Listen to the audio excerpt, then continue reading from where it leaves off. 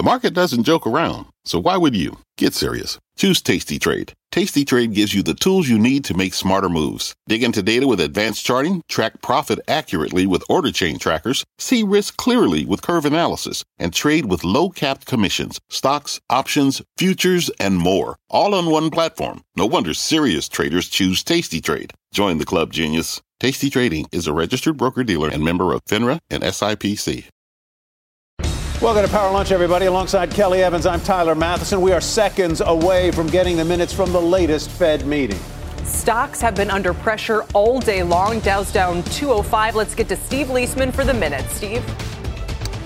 Minutes to the Federal Reserve's May meeting show that Fed officials agreed the next move after that May rate hike was less certain due to uncertainty about the impact of the lagged effects of tightening and tighter bank credit policies that could be coming. Many Fed officials said the Fed needed to, quote, retain optionality after that May hike. Some saw a need for additional rate hikes due to slow inflation. The inflation progress coming down had slowed. And several said that if the economy evolved the way they thought, they did not see a need for further rate hikes.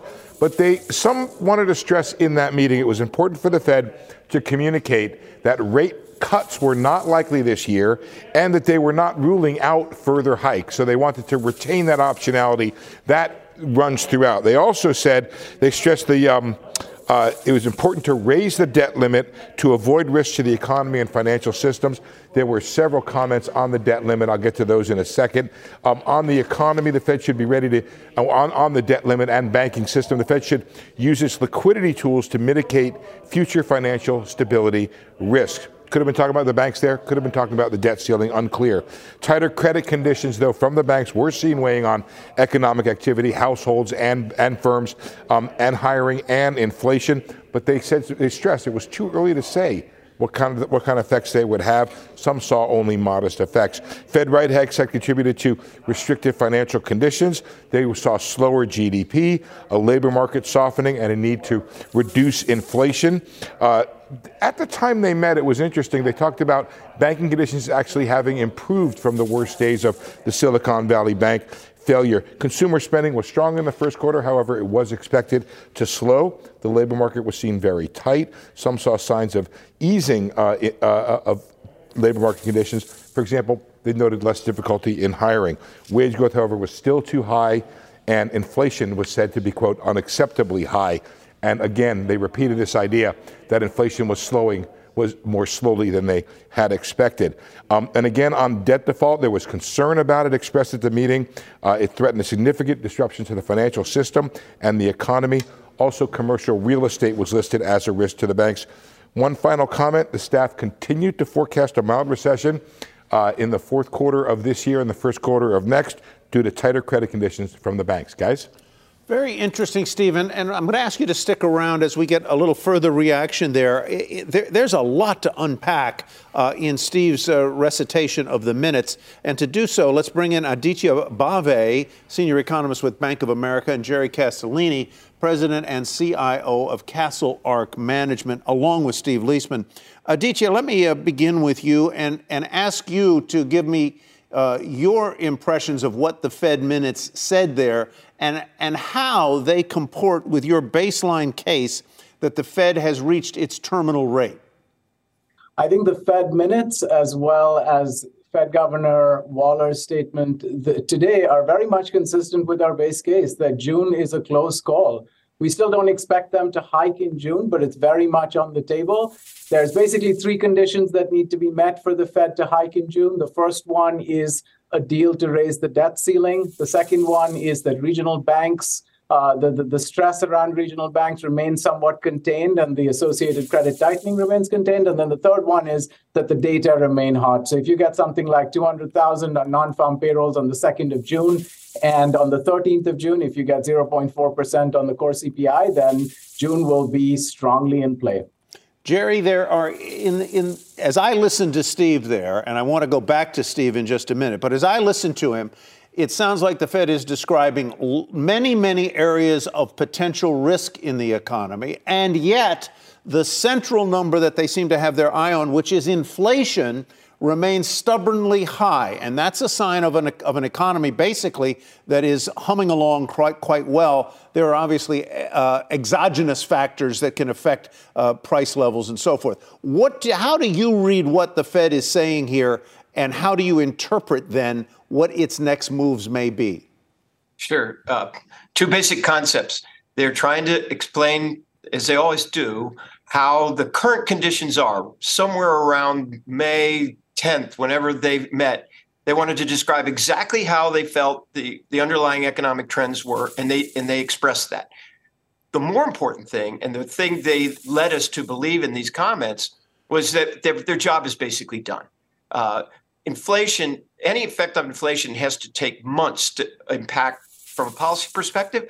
And when you put the policies that they've put in place, 5% increase in rates overall in the last year or so, there's more than enough headwind against inflationary forces to see and expect to see that decline now, basically, or continue the decline its hand.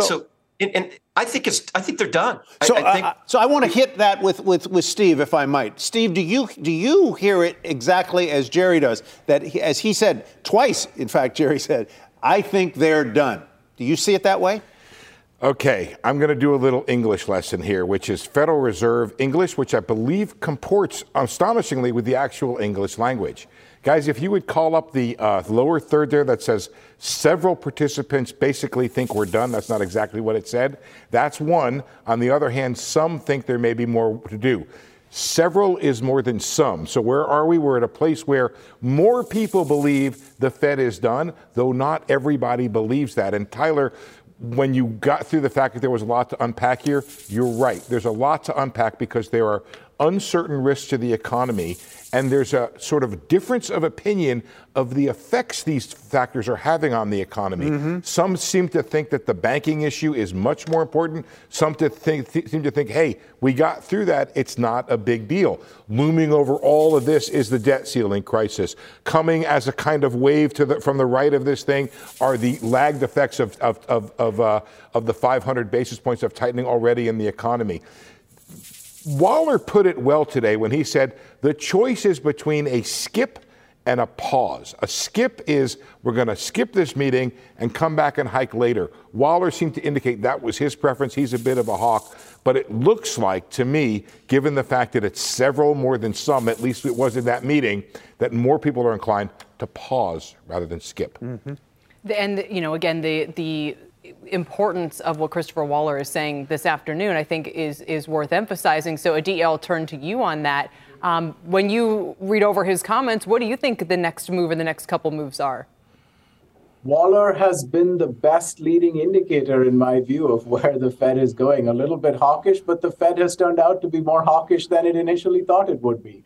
So I listened very carefully to Waller. I agree. I mean, Waller laid out the options of hike, skip, or pause, and he essentially said, I'm not in favor of a pause. I'm weighing the options of hiking or skipping. The difference between skip and pause would be skip means you don't hike in June, but you retain that bias to hike going forward. And that's our base case. They won't hike in June. There's enough uncertainty still about potentially the debt ceiling, but also tightening of credit conditions. But they'll retain that bias to hike. They'll certainly want to keep the optionality to go again in July because the labor market isn't slowing down nearly as fast as they would have expected. And inflation on both the goods and the services sides, he laid this out, right?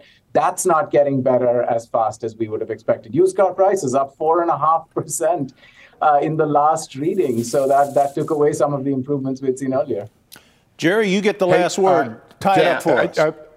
My only point is that we're dancing on a needle. All of these end of phase events are happening. Mm-hmm. It doesn't matter. They're trying to set in motion the best possible outcome for 2024. That means their work is done. Whether it's one more little quarter basis point, it doesn't mean anything. It's about how we project going into next year, for which we now have plenty of tightening in the pipeline. And now it's a question of how weak it gets. And I think the next form of speculation will be when they're going to ease. And I don't think that's relevant either. It's that we, as if investors, get to now anchor around the Fed being basically done with their job, and we get to buy stocks and bonds based on that premise. Folks, thank you very much. That was fun. Aditya Bave, Jerry Castellini, we thank you. You know, I have to say, Kelly, we've done a few of these Fed Minutes. And I go, the Fed Minutes. This was interesting. Well, this had more information, I think. This was interesting. It was meaty. Set us up for meaty something. Meaty stuff. All right, coming up, Netflix fixing for a fight with users. The company kicking off its new password sharing policy. My mother-in-law is going to be very heartbroken here. Wall Street obviously likes any path to more profits. Netflix up 5 points today, almost 6. We're going to talk about consumers on social media. They have a different mantra. Mess around and find out, threatening to cancel their subscription.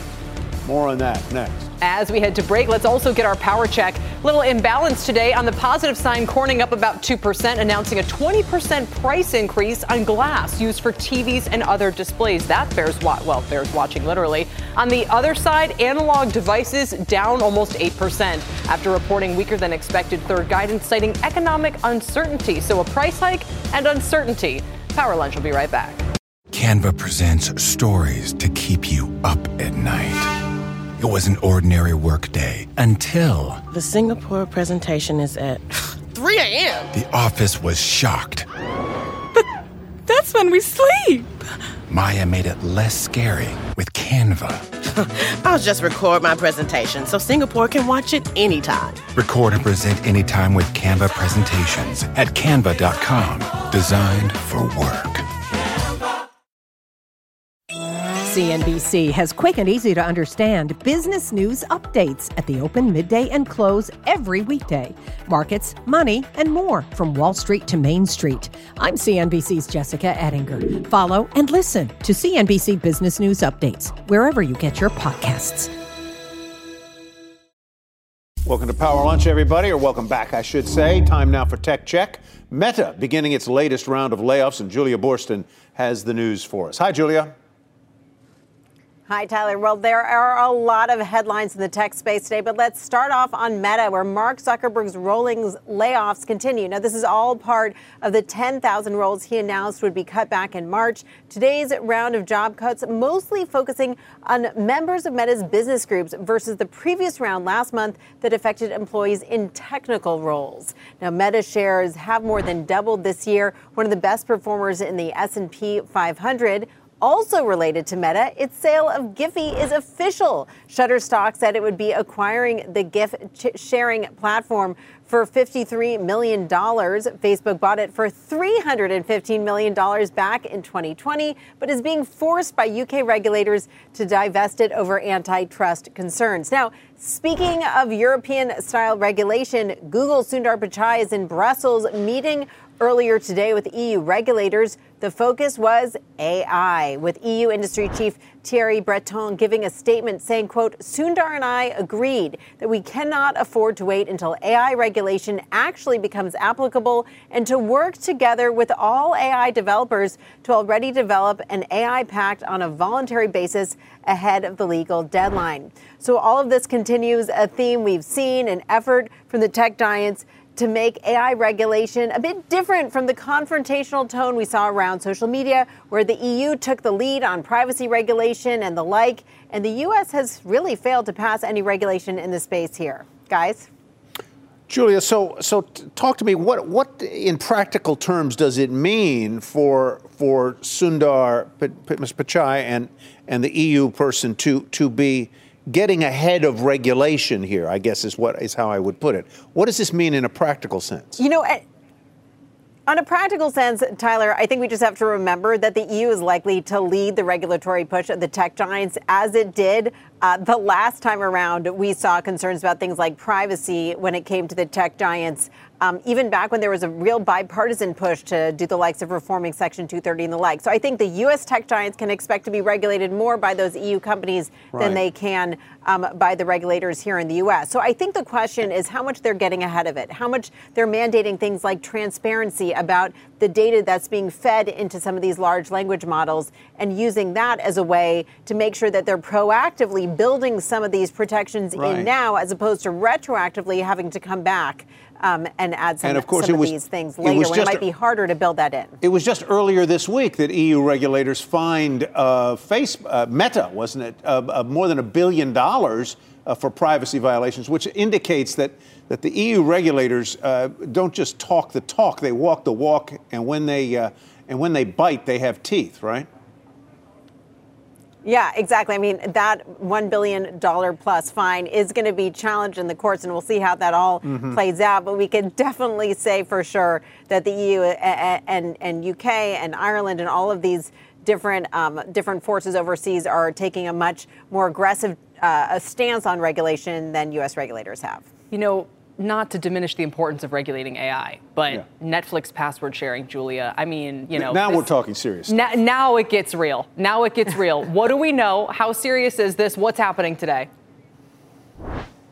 Well, if you have been sharing your Netflix password with people who are not in your immediate household, whether it's your ex-boyfriend or your cousin's friend, those people are going to get alerts, and you're going to get an alert as a Netflix subscriber yourself that you can no longer do that. And they're going to ask you whether you'd like to have them buy an additional sort of an extension of the account for $8 a month, or they can also have the choice of swapping out and paying $7 a month for Netflix with ads. So this is something that is perceived very well by analysts, because they're saying either Netflix is going to grow its subscriber base by adding these sort of add-on subscribers for $8 a month, or some of those people say, hey, I don't want to pay an additional $8 a month. What I'll do is I'll trade down to the $7 a month option. How do they know, Julia? How do they know whether a user is in my household or not? It's like the old question about the thermos bottle. How does it know whether it's hot or cold liquid? They know where you're logging in from. And here was the complicated thing that Netflix needed to figure out how to do. They want to make sure that if you're traveling, like here I am, I'm at this CEO summit right now in Santa Barbara. They wanted to make sure that I would still be able to log into my Netflix account, but that my cousin's ex-girlfriend would not be able to log in, even though they were sort of coming in from a different location. So it's all about IP addresses and figuring out where you are and making sure that a family and a household can access Netflix no matter where they are, but that it's really limited to the people who live in the household. Yeah, it also depends whether we like the cousin's ex-girlfriend, really. I mean, when you get right down to it. And that can change. That can change. Julia, thanks. All righty. Up next, is Elon Musk becoming a new kingmaker in conservative politics? DeSantis kicking off his campaign apparently on Twitter later today in an event that in the past would have almost certainly been reserved for Fox News. Plus, further ahead, champagne tastes and beer pockets. More and more signs that luxury spending may be peaking. What does this mean for brands like LVMH and Moët? We will discuss when Power Lunch returns. Canva presents stories to keep you up at night. It was an ordinary workday until The Singapore presentation is at 3 a.m. the office was shocked. But that's when we sleep. Maya made it less scary with Canva. I'll just record my presentation so Singapore can watch it anytime. Record and present anytime with Canva presentations at canva.com. Designed for work. Welcome back to Power Lunch, everybody. Florida Governor Ron DeSantis will announce that he's running for president during a discussion with Twitter's CEO, Elon Musk, tonight, so we expect. Last year, Musk tweeted support for DeSantis, saying that Donald Trump is too old to be president. And if DeSantis ran against President Biden, he would win easily. He wouldn't even need to campaign, says Musk. Here to discuss more is CNBC tech and media correspondent Julia Boorstin and CNBC.com political finance reporter Brian Schwartz. Brian, is Musk trying in some way to be a political conservative kingmaker here? Well, I certainly think he is, and I think he wants Twitter to help him in that regard, the social media company he now owns. But it's not just him who could be that kingmaker, really. There's also another player in this, and that is venture capitalist David Sachs, who's going to be moderating this discussion between Elon Musk and Ron DeSantis this evening when DeSantis announces his run for president. And for Mr. Sachs, I spoke to someone, close to him and a few other tech leaders. And, Sachs is really trying to position himself as this voice for himself and allies in the tech community. And clearly, he could be a kingmaker himself in these 2024 elections, not just for Ron DeSantis, but for whoever else he wants to see win potentially in this race, this cycle. Julia, what interests me are not so much the personalities, but the platforms. And it does feel relevant that, this might be the moment in which cable is supplanted by social media as, the next platform for political debate, for news, and for all the rest of it. Maybe I'm putting too much on Twitter, but maybe not. Well, look, I think we have to rewind and go back to the Super Bowl when, if you recall, Elon Musk was sitting next to Rupert Murdoch, and they were very intentionally, photographed together, sitting in a box. And there was this question of sort of what is their relationship, and also what is Elon Musk interested in having Twitter be? I think we have to say first and foremost that Elon Musk wants to drive traffic to Twitter. The Democratic race is not a contentious one. We know that President Biden is going to be running again, but there is this question about what's going to happen in terms of the Republican candidate. And I think that he's seizing this as an opportunity to draw eyeballs. And if he's successful, he'll end up adding some new users to Twitter, which is really the plan here. For him to be successful, though, and for him to really draw a broad assortment of advertisers, which is, of course, why he hired Linda Yaccarino, he's going to have to figure out how to make sure that it is not so focused that it excludes or alienates a broad swath of the users who could be engaging on Twitter, but also advertisers as well. I am going to throw something out, Brian, that is so totally preposterous based on what Julia just said. And it's right out of the pages of Succession, Logan Roy and Mattson. Is there a possibility that Rupert Murdoch and Fox would buy Twitter and bail out Elon Musk effectively? Well, it's a really interesting idea. I'm not entirely sure. I don't have reporting on that, but I mean, no. I think. Look, when you look at the scenarios here, to Julie's point, clearly there could be some sort of alliance made between Elon Musk and Rupert Murdoch. In a way, they're two kind of media visionaries. Yep. Musk more on the tech side, Rupert, of course, on the media mogul side of things. And there could be some form of an alliance there, particularly as both of those media and, for Twitter tech entities want to see some sort of, influence in these elections. You'll be there at Sun Valley, Julia, I am sure. Could happen there. I will indeed. It'll be interesting to see how all these relationships play out. But one thing's for sure is Elon Musk wants eyeballs, and this is a pretty good way to get them.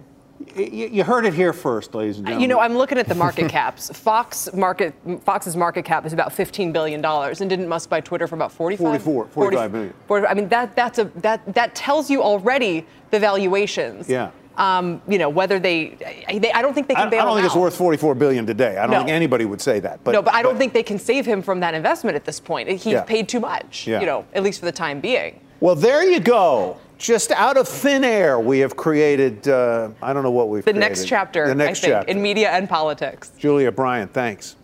Thank you.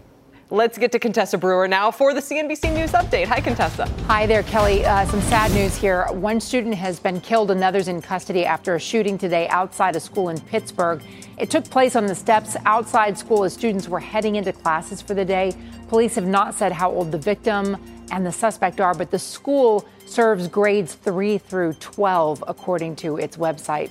The CDC says 18 people have gotten sick because of contaminated raw cookie dough sold in 6 states. According to the agency, the cases are tied to dough sold by pizza chain Papa Murphy's between February 27th and May 2nd. Illnesses were reported in Washington, Oregon, Idaho, Utah, California, and Missouri. No one has died, but 2 people did have to go to the hospital. They were so sick. According to a new study published in the journal Nature, a 40-year-old man whose legs are paralyzed was able to walk again thanks to implants in his brain and spinal cord. Gert-Jan Oksam suffered a spinal cord injury in a motorbike accident 12 years ago, and the study says the implants in his brain actually translated into electrical signals that trigger movement. Now he's up and walking several hundred feet a day. He can stand unsupported for as long as 3 minutes. It is just an amazing push forward from science and technology. Kelly? Thank you for bringing that to us, Contessa Brewer. Ahead on Power Lunch, disrupting the disruptors. AI has the potential to simplify and disrupt many industries across the market. But what about the startups that were working on the next big thing before the AI got to it? We'll discuss that in today's Working Lunch. One of the promises of generative artificial intelligence is that it will let us talk to computers without us knowing how to code, thank goodness. So what does that mean for upstart software companies that were already promising to do that? Today, John Fort brings us up close with an entrepreneur who is used to adapting. John. Yeah, Tyler, Howie Liu is the co-founder and CEO of Airtable, a company with software that helps other companies automate processes without having to code. Now, Howie's parents are ethnically Korean, but grew up in China before immigrating to Texas, where Howie was born. And right out of college, Howie started a little company that got acquired by Salesforce. And that just inspired him to dream bigger and start what became Airtable. But it hasn't always been smooth sailing. The pandemic brought a major crisis for Airtable when sales slowed, and Howie's growing team told him he was making things worse by committing the cardinal sin of micromanaging. The truth is, I couldn't have stepped completely back, and been out of the weeds, and yet, clearly doing exactly what I was doing at 50 people or 40 people, at 100 people was not working either. And so I think the truth lied somewhere in between. And ultimately the right solve was to actually allow some of the smaller fires to burn and to not, to let some of the balls be dropped, on a very tactical level. Howie digested that feedback, changed his approach, and the pandemic ended up fueling Airtable's rise. Its valuation reached $11 billion in the heady days at the end of 2021. Since then, as startups have retrenched, Airtable laid off 20% of staff at the end of 22. But now the company is also embracing AI tools as a way to expand the use of its automation software. Howie says Airtable plans an AI product rollout this summer that should not only protect margins, but also grow the top line. I don't think it's just a bottom line protector. I think there's actually going to be more opportunities to monetize Airtable. So we haven't officially announced or finalized, our pricing model for AI capabilities, but some AI capabilities are certainly going to be available only in our premium tiers, right? Or even potentially as an add-on to those premium tiers. So there's certainly an opportunity to drive more revenue from users getting more value out of Airtable. If you think about our position, not just as a product who's enhanced by AI, but in fact, we become the no-code platform where you build AI workflows using our platform. We want to become the best platform, the easiest and fastest way to build AI-enabled apps that you can deploy into any function of the enterprise. This is a good example of a company trying to play defense and offense at the same time with the emergence of AI. If Airtable doesn't lean into using it to help manage projects, a competitor will use it to steal customers away. I'll try to cut through. This is that kind of concept that's really abstract unless you're using it. If you're using Airtable, it kind of looks like a spreadsheet, but on steroids, and you can, things change more easily. You can automate processes if you're like planning an event or, looking through manufacturing, things like that. Tells me in part that virtually every company, especially technology companies, have to be AI companies one way or another, right? Yeah. The danger is, and this is similar to what we saw with open source, with mobile, if you don't figure out how to create an advantage out of this, an upstart competitor is going to steal your share with it, right? Yeah. So right now what's happening is the scramble. People are buying a lot of NVIDIA chips. People are experimenting with OpenAI, trying to figure out both what their advantage is and what their exposure is. I remember interviewing John Chambers some years ago, and he said, every company has to be a digital company. If you're not digital in some way, you're dead. And that sort of fast forward 6 years to the AI thing. It sort of feels the same way to me. If you don't adapt to it, somebody's going to come along and take your share. I was going to use another word. Indeed. And the difference, though, is that not every company can fundamentally build digitally. So they got to partner sometimes with the right companies in order to do that. Right. You say every tech company is a tech company. No, they're really not. Not every company builds great technology. They got to decide what they build and what they buy. But I think about, for instance, the success of a Domino's Pizza, the success of a Chipotle, the success of McDonald's. I was a little skeptical early on of this idea that every company has to be a tech. Okay, what does that mean? But then the ones that are winning, Starbucks, have mobile apps and, digital optimization, and they kind of lean into that. And I'm like, you know what? They have been the ones that have won over time, it seems to me. And the sushi restaurant in town that I'm sure you use, it's a digital company, man. Well, it's hired the right partners to build it. They didn't hire engineers. So companies have to be careful here. Do you want to hire the AI engineers or do you want to partner with the right company in order to do that? Yeah. The sushi restaurant can't be a tech company, But these are the challenges these times. Sometimes companies that are maybe chip companies become platform companies. That's what NVIDIA is trying to do. Companies that are software companies decide to play on hardware also. That's what some of these hyperscalers are doing, designing their own chips. And it works sometimes, but you got to figure out, is now your moment or not? Because it can cost you a lot of money. Very cool. Very interesting. John, thanks. Coming up, grab your glasses, not your sunglasses, your champagne ones. Champagne sales hit a record of $6.5 billion last year, but you have to imagine we'll be down now. But more than 300 million bottles of bubbly were shipped around the globe. Is the champagne bubble starting to burst, though? We'll talk about a host of headwinds they're facing with the CEO of Moët Chandon when Power Lunch returns. Welcome back to Power Lunch. Investors are closely watching the global economy for any signs of a slowdown, looking at the high end of the market in particular, like champagne sales. They were booming out of the pandemic, but will the slowing economy and even environmental factors combine to burst champagne's bubble? Joining us now to talk about it, Berta de Pablos Berbier is the CEO of Moët Chandon. How'd I do? Perfect. It was perfect. Okay, which is part of LVMH, of course. And you haven't even started drinking. I'd be better, I think, if I French had. gets better. She's good at French. Our wealth editor, Robert Frank, is here as well. So just set the scene for us a little bit. There's a champagne shortage maybe developing, Berta? Well, there is no champagne shortage. I mean, champagne is always limited in the production that we have in Champagne. It's all produced in one region, only in Champagne. And it's about 300 to 325 million bottles every year. So that's as much as you can have. So when we drink more than that, there is shortage. When we drink less than that, there is no shortage. And what does it do to prices? I mean, if consumption is up and you have a limited supply of bottles,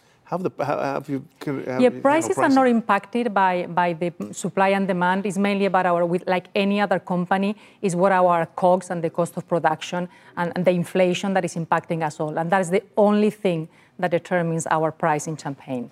You're the largest champagne brand in the world. You sold 40 million bottles last year. It was almost unsustainable what we saw in 2021 and even last year. I have to believe you're seeing a slowdown in sales. Where are you seeing that slowdown? What sort of regions of the world and what segments? Is it bars and restaurants? Is it home use? Where are you seeing impacts right now? Yes, you're right. Actually, in 2021 and 2022, we saw a high peak of consumption for champagne. Clearly, after the lockdown, champagne we all wanted to go out and celebrate, and champagne was a good product to do so. What we are seeing now is different by geography. So we see the Asia region is picking up, and the US is actually slowing down after the peaks of 2021 and 2022. The decline in the US is mainly coming from nightclubs, bars, and lounges. That's what we are seeing on the first quarter of this year.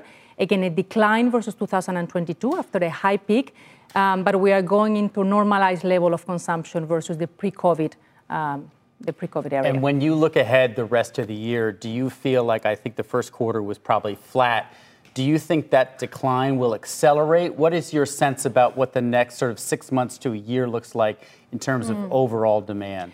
Well, it's difficult to predict anything with anything happening this year. We are expecting to see flattish to a slight decline versus 2022 this year.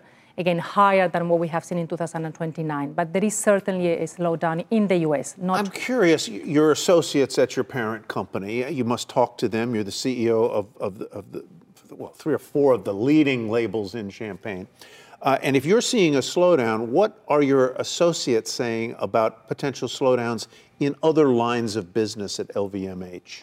Well, I'm not here to talk about LVMH and the parent company, but what I can tell you is that for Moët Chandon, what we are seeing in the U.S. is an increase in share, and we are seeing solid results in the U.S. Now, we are sold in 150 markets, so while we are seeing a flattish result in the U.S., we are seeing a high increase in Asian markets, as well in European markets. We are getting ready for the summer season, and summer is a perfect time to drink champagne in the Mediterranean. There was some concern, Robert, correct me if I'm wrong, about the sustainability of champagne grapes. If the region, I mean, we've had these crazy droughts and heat waves, and that's affected growing conditions. And is that a real threat? It is. It is a real threat. I mean, champagne has been in the world for nearly 300 years. Actually, Moët Chandon is celebrating the 280th anniversary this time. In all this period, we had very similar conditions of harvesting. And we are seeing with climate change a big change on temperature. So Moët Chandon now is accelerating the ecological transition to fight against climate change. And we are doing this in 3 ways. First, we are focusing on restoring the biodiversity that has been lost in the Champagne region. Second, we are changing the way we are our agricultural methods. So instead, for example, instead of doing weeding with tractors, we are using sheep. Wow. Eco-grazing. So if you ever come and visit me, you'll see we have 220 sheep now doing the That sounds like an weeding. invitation, folks. Well, listen, it sounds anytime. I don't know. We're Anytime. good. And last but not least, just to finish, is we are, of course, focusing on reducing the carbon footprint. So we are working on reducing the weight of our glass bottle, which today is the biggest source of CO2 emissions. And it's an existential threat because champagne has to come from the Champagne region. And it's not a big region, right? No, actually, Champagne is about 88,000 acres. To give you an idea, it will be half of the size of New York City. Wow. So imagine you take New York City and you put vineyards, and that's the idea, limitation. It's a good idea. We'll need some sunshine and some good rain and some soil. The Tour de France last summer actually went through all the champagne. It was very interesting to watch kind of all the different things that it highlighted. There's been a lot of social angst lately. I mean, anytime you have champagne doing well, it always like raises ideas, Marie Antoinette and, you know, the haves versus the have-nots. But when LVMH's office were kind of stormed, it was, I guess, a couple of months ago, earlier this year, did that create a little bit more concern about, okay, is there kind of a communication and messaging problem here? Is this just, hey, a moment in French politics that will blow over? What was your reaction to that? No, listen, again, I'm not here to talk about LVMH and definitely not about French politics. Not part of the government. I'm not a minister of the government, so no. But is there, I mean, it sort of goes without saying that champagne always represents like that kind of ultra luxury high-end thing. And I don't know if there's anything you can do about that. I mean, at some point you have to lean into it. Well, we should point out that their bottles start at $50, right? So it's not an exclusive like unlike Vuitton or Dior or some of those other. I mean, champagne, you can find champagne absolutely of our prices start at $50. So, you know, consumers can decide how many of those can have. And certainly we can have much more prestige champagne. But what we know is on our consumer of champagne, especially in the US, interesting fact, 70% of the champagne is purchased by women versus men. Now, you might be interested to know that men index on purchasing champagne versus other groceries. So said in a different way, you go down more often to buy a bottle of champagne than other things than you shop.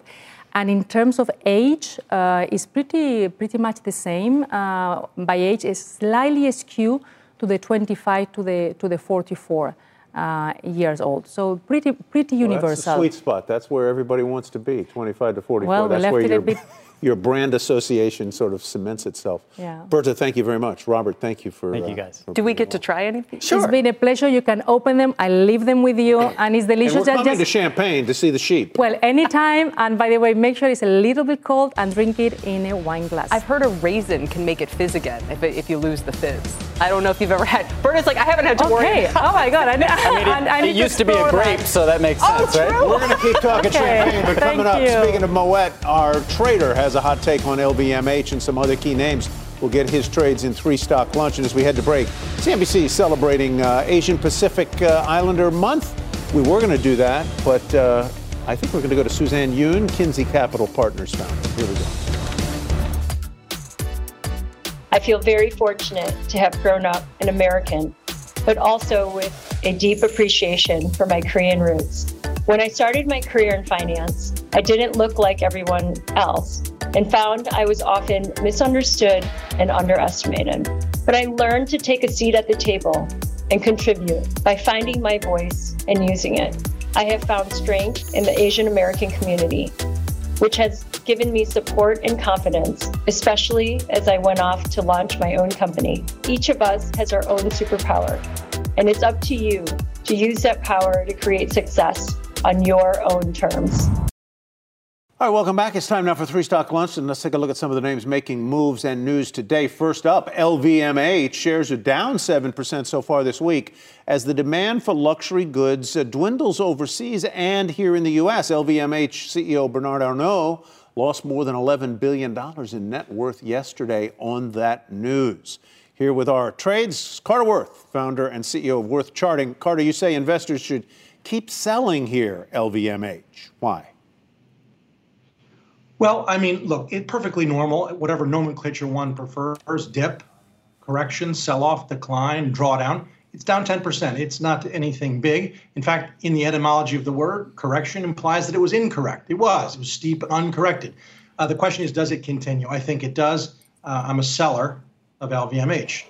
Okay. That flat is his, well, no, actually down flat for the, anyway, let's get to NVIDIA, Carter. They're down about 2% into the Q1 report. They've doubled in a year. What do you think about the stock? Yeah, so, and we shall see, right? Just an hour or two, and it reports after the close. And this is the big one that will inform so many things. It's the steepest and most uncorrected within the most popular area of the market, technology. My hunch is that it will break trend. And so I'm a seller of NVIDIA. All right. Wow. Look at that. Let's go to Carnival Cruise Lines now, down nearly 5% today, following a big run up. What do you say there, Carter?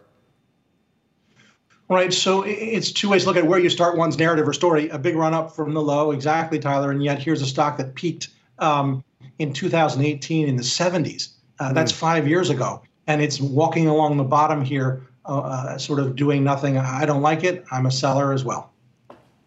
All right, Carter, thanks very much. Carter Worth, our friend, Carter Worth, charting.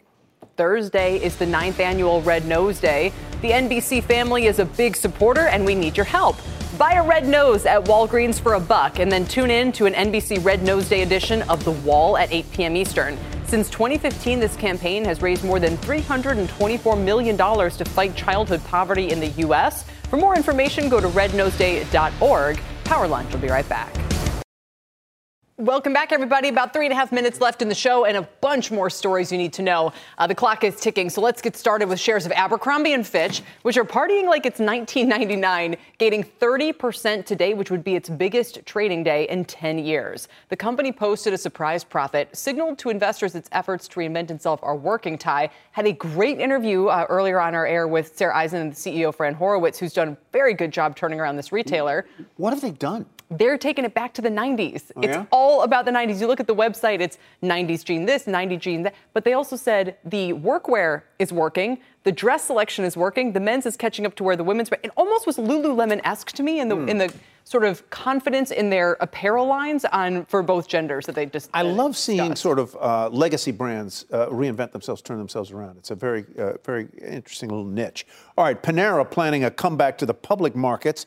JAB Holdings took the company private for $7.5 billion. That was in 2017. Now the company is naming a new CEO as it lays the groundwork for an eventual IPO.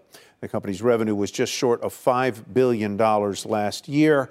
Back to the markets comes Panera. Apparently. It kind of continues the theme. Maybe it's not 1999, but it's 2009 or something. I mean, that was the peak. As we said, they've combined it with a couple other brands. Be curious to see how they do on this transaction financially. JAB obviously wants to make some money. Oh, sure. If they can exit now, I mean, this window might be kind of small if markets continue to deteriorate. The negative impacts of inflation are continuing to hit the consumer. According to Lending Club, of those earning more than six figures, 49% are living paycheck to paycheck. That's a 7-point rise from a year ago. 61% of adults say they are stretched too thin.